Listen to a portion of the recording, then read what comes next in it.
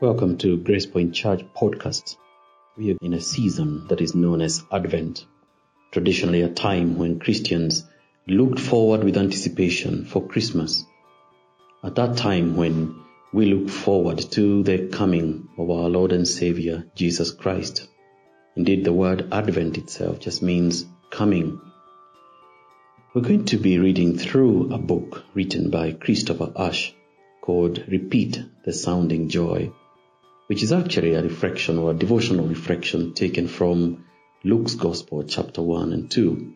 Would love to invite you to join us in these daily readings, a chapter every day, as together we look forward to the Lord's coming, rethinking about the first coming, but also longing for His second coming.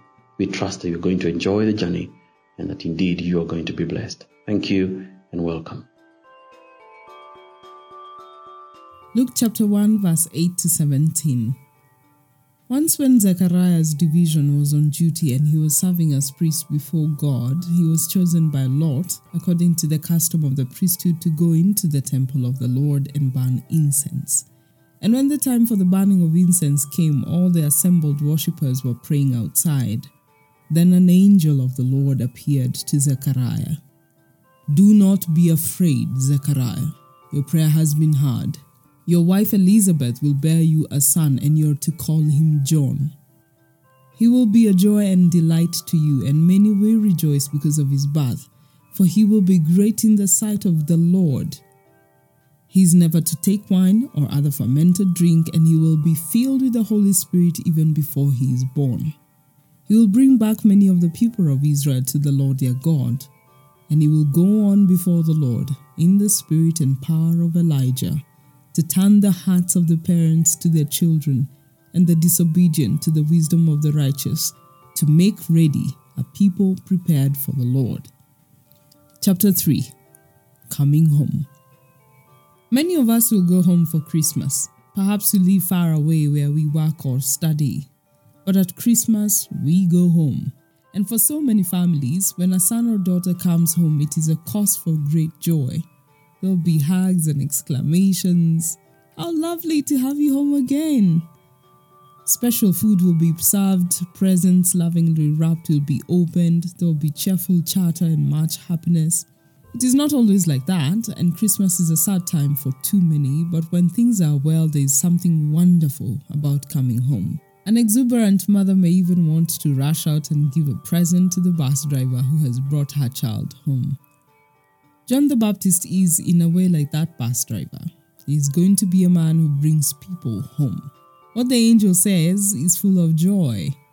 John will be a joy and delight to his parents in verse 14, for they are godly parents, and as they watch their child grow, they will delight to see his loyal love for God. They will remember their long wait for a child and thank God day after day for giving them such a son. But not only will John be a joy and delight to you, his parents, others too will be happy, for many will rejoice because of his birth. He is a son who will bring overflowing joy to men and women throughout the land. Why? It's not just that everybody is happy that this long childless couple now have a fine, strong son. It is far deeper than that. He wants to drink wine, perhaps as an outward sign of his special dedication to God. Even while he's growing in Elizabeth's womb, he will be filled with the Holy Spirit. Verse 15. This baby boy is set apart for a holy life, a life of beautiful distinctiveness, of moral purity, of loving dedication to God, from even before he is born. The Spirit of God, the third person of the Trinity, God Himself, will live and breathe in John's heart.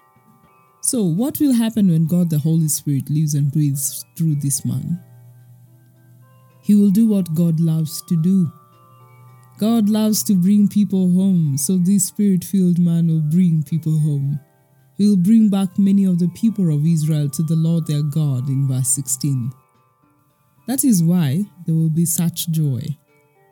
All over the land, men and women who are far from God, not trusting Him, will come back in repentance and faith.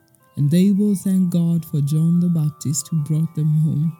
He'll be like the great Old Testament prophet Elijah who called the people to repentance in 1 Kings chapter 18. it's not just that John will bring people back home to God, he will also bring them home to one another. The hearts of the parents and their children may be shorthand for whole generations, a brief way of speaking of all kinds of painful alienation in verse 17. When we are in the far country, a long way from God, we put up many barriers between ourselves. We fall out with children or parents, we hate other races, we mistreat women, we resent those we don't get on with in the workplace, and so John will turn hearts back to God and to one another. Marriages will be saved and families put back together.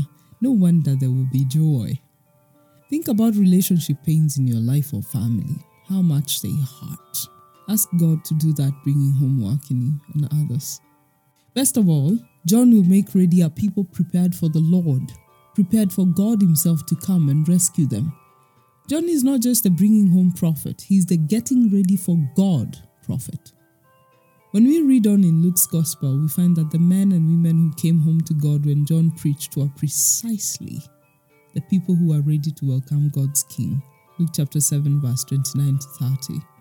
Meditate today on just how joyous it is to repent, to turn from living for yourself, to turn from your sinful self-centeredness, and to come home to the God who welcomes you. This is the God who sent John the Baptist to bring people home. It is good to look forward to happy homecomings at this time of year, but when you find yourself thinking about those moments, relishing the anticipation of that sweet hello or dreading the tension of that awkward encounter, remember the God who stands to welcome you home. The joy of that homecoming to God is far better even than the happiest Christmas homecoming. And we sing, "Come, let us sing of a wonderful love, tender and true, out of the heart of the Father above, streaming to me and to you. Wonderful love dwells in the heart of the Father above." Jesus is seeking the wanderers yet. Why do they roam? Love only waits to forgive and forget. Home, weary wanderer, home. Wonderful love dwells in the heart of the Father above. Gerhard Tersteegen, 1697 to 1769. And we pray, Almighty God, who sent your servant John the Baptist to call people to repentance and to prepare the way for the Lord Jesus, who came to seek and to save the lost, grant that, as we remember John's birth with joy, we too may turn to you with all our hearts and wait joyfully for that day when the Lord Jesus will return to rescue all who are waiting for him. For Jesus' sake. Amen. Thank you for listening to Grace Point Church podcast today. Join us again tomorrow as we continue in this Christmas series of devotions and as we continue to long for our Lord's return. Even so, come Lord Jesus.